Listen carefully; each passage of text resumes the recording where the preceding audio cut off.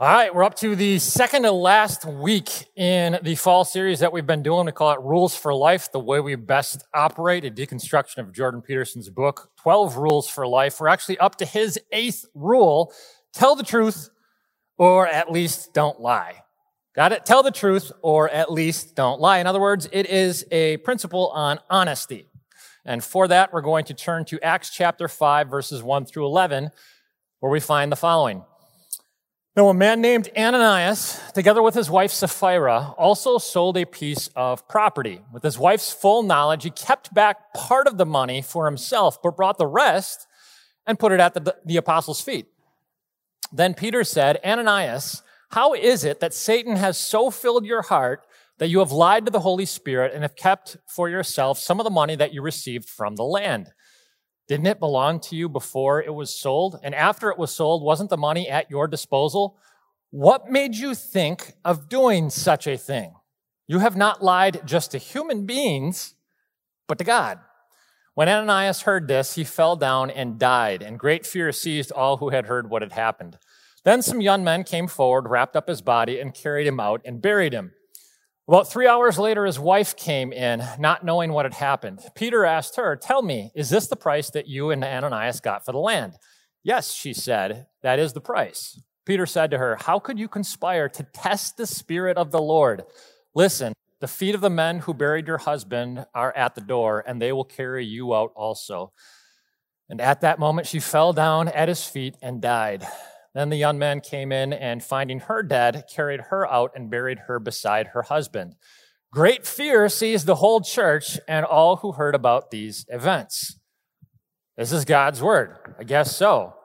The 3 talking points we got tonight are we're going to look at the comfort of lies. Why do we do this? Why do we lie? Do you know why you lie? Secondly, the danger of living lies. Why do we not only tell lies, but we live in denial and embrace untruths, sometimes willfully. Thirdly, an honest fear of God. Why is that incredibly healthy for God's people? A loving God is also to be feared as God. The comfort of lies, the danger of living lies, and an honest fear of God. First of all, the comfort of lies. So many of you who have been here for a while, and maybe if you know me very well, know that for better or for worse, the TV show that shaped the way I think more than any other throughout my life was a little show in the 90s, you may have heard of it, called Seinfeld. And Seinfeld, again, it was so insightful and so profoundly witty that at times, especially in my adolescent mind, I had trouble discerning what was true from what is stuff I probably shouldn't believe. And so is the case, as we talk about honesty today, with season 5, episode 21, an episode called The Hamptons. And in that particular episode, Jerry and Elaine and the others are invited to stay at a seasonal residence in the Hamptons with their friends who are inviting them to come and get a look at their baby. You've got to come and see our new baby. You've got to see the baby. And Jerry and Elaine go and they see the baby and they walk away and they have this conversation where Jerry says something like, is it just me or was that the least attractive baby that you have ever seen before? And it sounds terrible, and it is kind of terrible, and yet every one of us knows that the way an infant looks almost nothing like what they'll end up looking like as an adult. And so we feel emboldened to comment on a child's appearance. You've been in conversations like this at times before, determining how cute a baby is, right? Anyways, Jerry says, was that a cute baby? And he says, the parents, the interesting thing is they're never going to know. No one's ever going to tell them. And Elaine says, oh, you have to lie. Jerry says, it's a must-lie situation. And Elaine confirms, yes, it is a must-lie situation. And in my own little, adolescent mind at the time, I remember thinking, yeah, that's probably true. There are probably some social circumstances where for the sake of somebody else's feelings and for the sake of, protecting myself as a likable, winsome, charming person, maybe it is totally appropriate to be dishonest. Maybe dishonesty is the best policy. And corporately as a country, we just sort of accept that.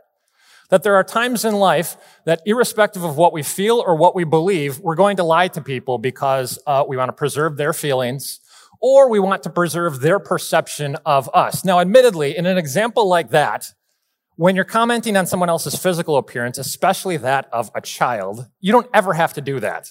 There's almost no situation in which you ever have to comment on anyone's physical appearance. But the underlying reality of like dishonesty, and do I have to be dishonest in any way, shape, or form simply to exist in society, simply to protect people, simply to protect myself? That's something that, whether you believe it or not, whether you realize it or not, we all just sort of accept. And we put it under the guise of like social etiquette. And so what this episode sort of does is it exposes how calloused people are in preserving their self-preserving dishonesty. And make no mistake, that's what it is. It's self-preservation. Why do we lie? It's self-preservation and it's manipulation. We do it because we have learned that on the basis of the way that we use our words, we can get the universe to give us what we want. If you do this on a professional kind of level, sometimes we call it spin, right? You know what spin is?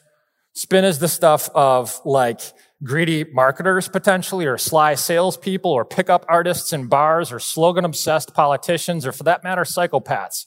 They all use, at times, potentially spin. It's what college students do when they articulate what they think a professor wants to hear in order to get a good grade on an essay, instead of articulating what their own unique ideas actually are. It's what little kids learn to do when they realize they've done something wrong, but they don't want mom or dad to be upset with them. It's what all of us do when we think we really want to get our way in the world, and so we might have to lie and please and flatter rather than press toward fruitful truth. Not only do we tell lies, we also live lies. And this is the case, for instance, when an alcoholic refuses input from some, let's say, friend in their life who says, I think you have a problem, and they deny it. Or when an elderly individual has an adult child who says, Mom, Dad, I love you, but I don't think it's safe for you to be on the road anymore, and I want to take your keys away from you, and they refuse to accept it. Or when you have a young man or woman who, even though everybody else can see that the evidence is, even though you're romantically interested in them, he or she is just not that into you. They refuse to believe it. Why? We all do this to some extent. We all live in denial in some respects. And by the way, this can happen on a large scale too. It's not only on an individual basis. Communism, for instance, is an example of it working in broad scale. Communism torpedoed Stalinist Russia and Maoist China, and it was made possible not only by propagandist lies, but by a nation of people who were willing to believe those lies, to ignore the truth, to look the opposite direction. So, we tell lies, why? To comfort ourselves, to comfort other people, to protect our reputation, to protect the way other people feel in a particular moment, but it's only momentary.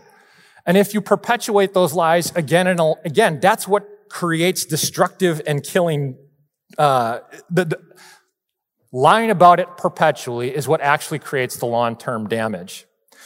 The only way to progress is simply to embrace the truth. In fact, Jordan Peterson cites some really interesting research in this chapter where he says that there are genes in your central nervous system that actually turn on whenever you are pressed into new sorts of circumstances, even unfavorable and ones that you don't like. And so if we lie to protect ourselves, if we lie so that we don't have to change anything and get into any new situations, what we're actually denying is the fact that we will and we can be so much more. There are genes that are what we can be and what we will be that lies nascent and dormant inside of us because we don't push ourselves into places of truth. And therefore, if we would simply move forward, if we would simply face new things, if we would simply face our fears, if we would explore boldly and voluntarily confront the unknown, you can literally build a new and more evolved self that's physically actually more capable of dealing with the reality of the world that surrounds you. The best psychologists of the 20th century all knew this, by the way. Freud, if you've studied any Freud, you know that he believes a main cause of mental illness is something called repression. What is repression but is a willful submission of what you otherwise know to be true? Alfred Adler said the exact same thing, believed that believing lies is what bred sickness in his patients. Carl Jung stated that the immorality of untruth is what plagued his patients. They all knew that individually and culturally, lies poison our souls and poison our culture. And therefore, the only way forward is truth. But the problem is, see, truth is not undangerous. Lies cause problems, but truth can cause problems. Truth is painful. Truth can be very dangerous. And Peterson actually offers several anecdotes in this chapter about times in his life, crucial, like pivotal situations where he was faced with an opportunity to tell the truth or to lie, and he chose in those moments to tell the truth. And sometimes it hurt somebody else's feeling, and sometimes it put him in situations that might have been physically dangerous for him. But he said, nonetheless, it's the only way to move forward in life, because there's an unavoidable truth of life that all things fall apart. And the best way, that the truth is the only way to combat that destruction and that degeneration. If we can just open our eyes and acknowledge the reality in front of us and be honest about it, then we can make repairs. But if you just keep your eyes closed and you deny the evidence and you pretend like everything is all right, how many of you are raised in a home where we just pretended like everything was okay behind closed doors and it was just an act and nobody wanted to acknowledge what was going on? If we just move through life like that, we naturally speed the deterioration through blindness, inaction, and deceit. Truth is the only thing that can heal. Truth is the thing that can feed the hungry. It can shelter the homeless. It can bring about the end of cycles of oppression. It can generate safety and stability and offer common ground on which enemies can become partners. Think about it like from a courtroom standpoint. What is the one thing that could get a plaintiff and a defendant on the exact same page? If the truth was exposed, then we'd all have to live accordingly. And therefore, truth is the inexhaustible natural resource that staves off the degeneration of the planet. Or, as Peterson puts it here, it is deceit that makes people miserable beyond what they can bear. It is deceit, living lies, that fills human souls with resentment and vengefulness. It is deceit that produces the terrible suffering of mankind. The death camps of the Nazis, the torture chambers and genocides of Stalin, and that even greater monster Mao. It was deceit that killed hundreds of millions of people in the 20th century. It was deceit that still threatens us most profoundly, more than anything, still today. Brings us to the second point. The danger of living lies. So our text was Ananias and Sapphira, and to be perfectly honest, a lot of people don't like this story for some fairly obvious reasons. What it seems to betray is that the God of the Old Testament, that some people didn't like his seemingly vengeful wrath at times, it's the same God that we're operating with here in the New Testament. And it's troublesome, in fact, because we're moving along in the book of Acts and everything's going great. You know, Jesus is raised from the grave and he ascends into heaven. And at Pentecost in Acts 2, the Spirit comes down and is empowering God's people in the church. And in Acts 3 and 4, you have leaders in the church, the disciples like Peter and John are doing Jesus' healing ministry. They're proclaiming the truths of the gospel. The believers are baptized. There's thousands of baptisms and they're living together in like communal harmony. And then you get to this like screeching, halt in Acts 5 where we hear that Ananias and Sapphira lie about their offering and God strikes them dead. And it's like, what? Why? For that? And it's probably worth, doing a little summary and survey of God throughout the Bible. Like, this is not unprecedented.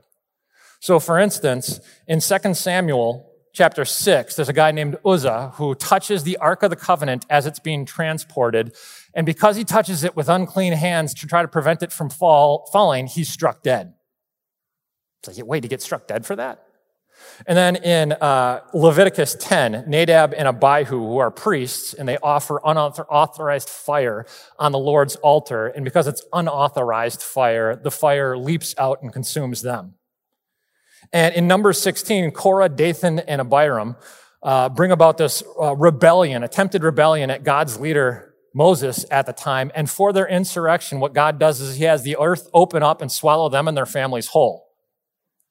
And then, kind of famous one, in Genesis 19, you have Lot's wife, who as Sodom is getting destroyed, she turns back and she looks back at her old way of life, and simply for glancing back, she gets destroyed too. And then in Joshua 7, the Israelites have defeated the city of Jericho, and there's this one guy named Achan who actually goes into the city and he steals some plunder from the city. And for that crime, God had forbidden that they do that, but simply for doing that, he gets taken outside and publicly gets stoned to death. And see, this is the thing, when I talk to people who are sort of skeptical of the Bible and they say, okay, this is the stuff that I don't get about a supposedly loving God, or maybe even people who call themselves Christians and say like, yeah, I don't worship that God, that wrathful, vengeful God of the Old Testament. And they think, how can this be? How can the punishment possibly fit the crime here? And my pushback on that is usually this. Okay, make sure you know exactly what the crimes are that the people are being punished for, because a lot of times we just look at them reactively and superficially. And secondly, ask ourselves, are we even qualified to question a holy God's judgment? If God is in fact holy, and I have enough humility to admit that I'm not completely holy in every way, am I qualified to judge a holy God's judgment? And such is the case with the story of Ananias and Sapphira. And one of the reasons what I know that a lot of times people have a superficial rendering of it is a lot of times people will say when they read this, and I think probably for the first many years in my life, I looked at this story and thought it's primarily about greed. These people are sinfully greedy. They're materialistic. They just want the money, right? Well, that's not really what it's about. And, I don't know. Ananias and Sapphira, they might have been materialistic and greedy. They very well could have been, but I know that that's not what it's about. For starters, I don't know anybody who I would consider very greedy who gives away most of their money to the church. Like, that doesn't make a lot of sense. Secondly, if you just look at what the text tells us, what did it say right here in verse 2? It said, with his wife's full knowledge, Ananias kept back part of the money for himself, but he brought the rest of the money and put it at the apostles' feet. The way I'm understanding that is it seems like he's almost giving most of his money and putting it at the apostles' feet, but he's keeping back part of it for himself. And then God makes Peter somehow aware of what this couple has done. And when Peter brings an accusation against Ananias and Sapphira, what does he say? Does he charge them with greed? No. He says, what made you think of doing such a thing? You have not lied. You have not lied just to a human being, but to God. So let me just recap this for you real quick. Ananias and Sapphira, so far as I can tell, they have orthodox beliefs as Christians. They are active members in a church, and they are sacrificing generously to support the ministry of that church. Let's be perfectly clear. They are outpacing many people who consider themselves Christians today in some respects. So what exactly is their sin? It doesn't seem to be that they're greedy. What is it? Well, okay, it seems to be a little bit, to some extent, this premeditated lie, but the bigger issue is they're pretending to be something that they're not. In fact, they're pretending to be a whole lot better than what they actually are. Why would you think to do such a thing? See, you wouldn't ask that question about withholding money, because why would you withhold money? It's obvious. We all want money. We all need money. Money helps everything. Money helps us feel secure. Money helps give us access to nicer things. You wouldn't ask the question, why would you think to do such a thing, if the real problem was greed? Because that's not the real problem. Peter's question here is, why would you think to lie about what you gave as an offering? That's a really important question. Why would you ever think to lie about something like that? So, there's a sociologist by the name of Diana Butler Bass, who about a decade ago wrote a book called Christianity After Religion. And in that book, she cites some research that suggests from 1961 to 1996, American worship attendance pretty much fell to half of what it had been. And yet, what was really interesting is the reported American church attendance from Christians stayed exactly the same. The self-reported attendance. In other words, what seems to have happened, the specific numbers were something like 40% of Americans in 1961 said and were actively engaged in some kind of Christian congregation on any given weekend. But by 1996, that number was actually about 20%, even though when you asked the Americans, 40% of them said that they were engaged in their church on that weekend. Why would you ever think to lie about such a thing? Why would you pretend to be something that you're not? Why would you pretend that you did more than you do? Interestingly, the follow-up research on that is if you look at young adults from 1997 to 2020, It is the single largest fallout of activity in the organized Christian church in America from that generation. And the number one thing that they list as why I would not be engaged in an organized Christian church is hypocrisy. So when you ask questions like, this young people nowadays, spiritually speaking, young people nowadays, what's wrong with them? I think a lot of them would say, my parents and my grandparents. Why would you ever think to do such a thing? Why would you ever think to lie about that? I don't know. Honestly, I don't even know, and I don't have an opinion as to where the blame in any of that goes. I think there's plenty of blame to go around. Here's my point. Somehow, some way, over the course of that period of time, what the church came to be defined as is basically people who are basically good. People who are trying to create the perception of good people, rather than what the church actually is, which is sinful people who are saved only by the grace of God. And what I'm seeing in our text tonight is God wanted to stomp out that type of deception in the Christian church very early on. It's the very first thing that he clamps down on in the early church. In other words, this text proves that God hates hypocrisy in the church even more than atheists and skeptics and whatever hate hypocrisy in the church. By the way, this text also doesn't mean see, the punishment that exists for Ananias and Sapphira is you shouldn't equate that to condemnation.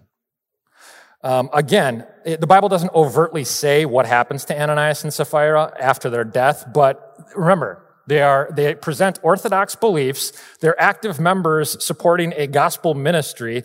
This lie very clearly is dangerous. This lie very clearly is punishable, and God is not okay with it in any shape or form. But it does not necessarily indicate they were unbelievers. It does not necessarily indicate that they went to hell. In fact, I'm more inclined to believe, actually, that God probably took them to heaven. Perhaps what God is doing here is the same thing that he seems to do at the beginning of every new chapter in salvation history, where he makes a very clear, visible, public statement of what he is and what he is not okay with, what's tolerable and what's not tolerable and not acceptable in the Christian church. And I think he's letting everybody know right here, you need to be transparent. You need to be honest. You cannot move forward as a Christian and pretend to be something that you're not, pretend to be better than what you actually are to your Christian brothers and sisters or to the rest of the world. The difference, then, between the sins of a believer and the sins of a non-believer, so far as I can tell, sometimes it's almost negligible. The difference is not the sins of the believer and the sins of the non-believer, because they're both sinful. The difference, the acute difference between a believer and a non-believer is their righteousness. What is it that you think actually makes you acceptable? Acceptable to God, acceptable to humanity, acceptable to yourself. See, a non-believer must point to their own performance-based goodness as the source of their value in life. And when their sins get exposed and come to the surface, guess what it is? That's a must-lie situation. But a Christian has many of the same sins, but they own them, and they're honest about them, because they know that the only thing that will save them is not their comparative goodness, but the gift of Christ Jesus' righteousness. Practically, what this means is a couple different things in your life. Conscientiously move forward trying to be much more honest than you currently are. What does that mean?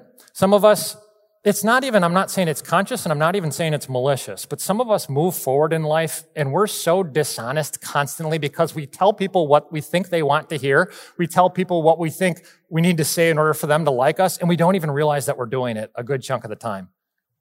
So the muscles of actually concentrating on speaking truth into people's lives, that is hard, and we need to work on that to build those kinds of things up.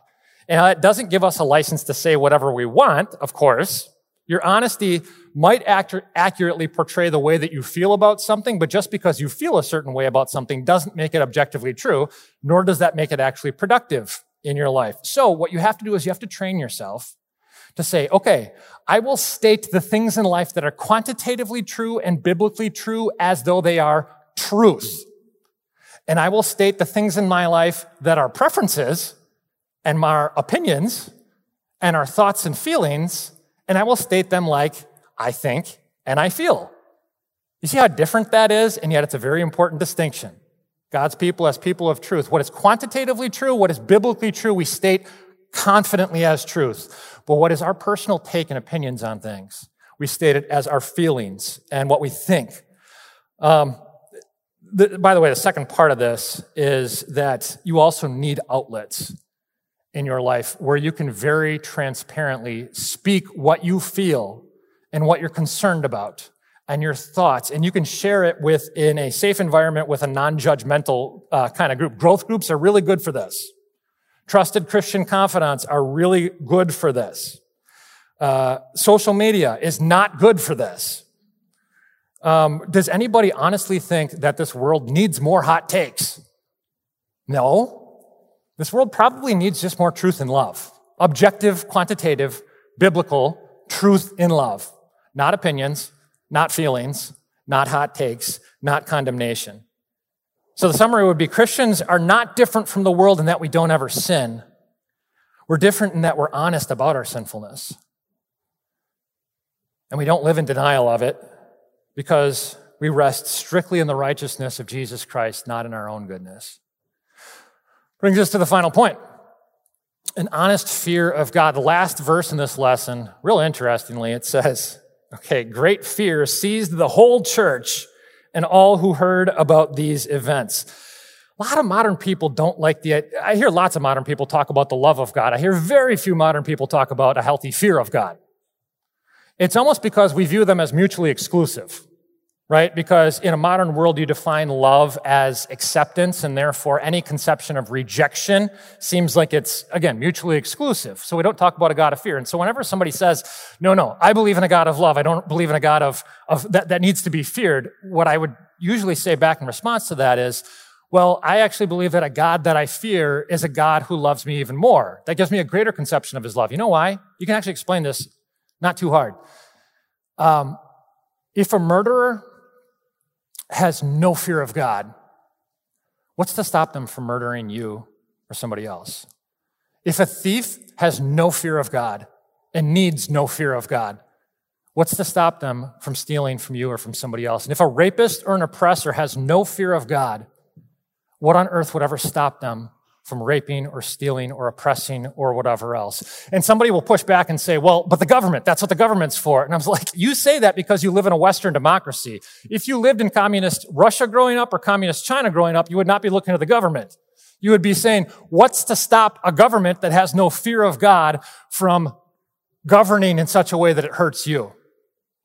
See, it is impossible for us to love one another unless we have a fear of God. And it's impossible for other people to love us unless they have some kind of fear of God. And so even if you didn't, I don't know if I explained that very well, but for you to be loved properly, the fear of God needs to exist. And if you want to talk any further about that, I'm more than happy to. But even in more practical terms, just an illustration.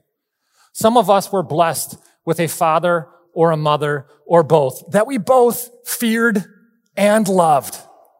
And it wasn't at all mutually exclusive.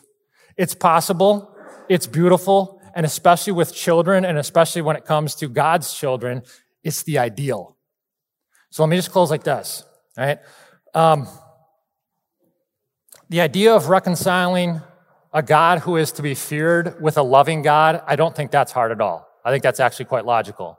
That's not confounding. What I do find confounding is that exact same God loves us enough that he would rather take any lasting punishment away from us than let us experience any kind of permanent harm.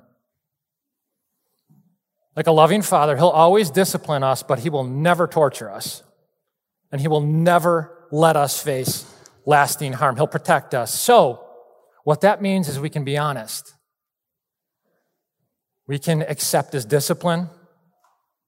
We can face reality and face our fears, and that includes the reality that your brother and Savior Jesus served a hellish sentence in our place for every last one of our sins, so that we don't have to worry about him anymore. And the only thing he's asking for from you is just to be honest.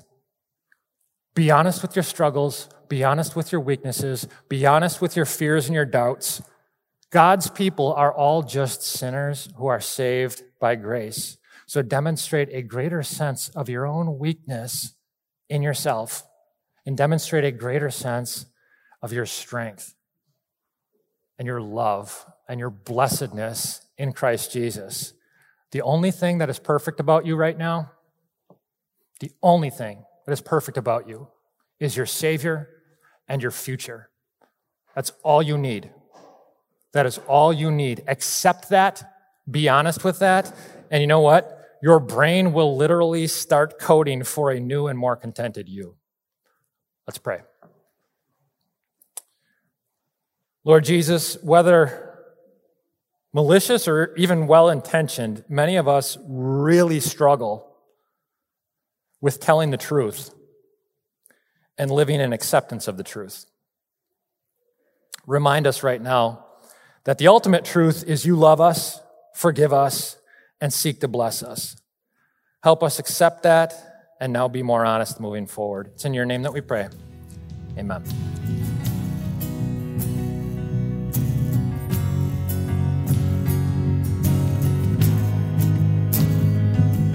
This message was a production of St. Marcus Lutheran Church.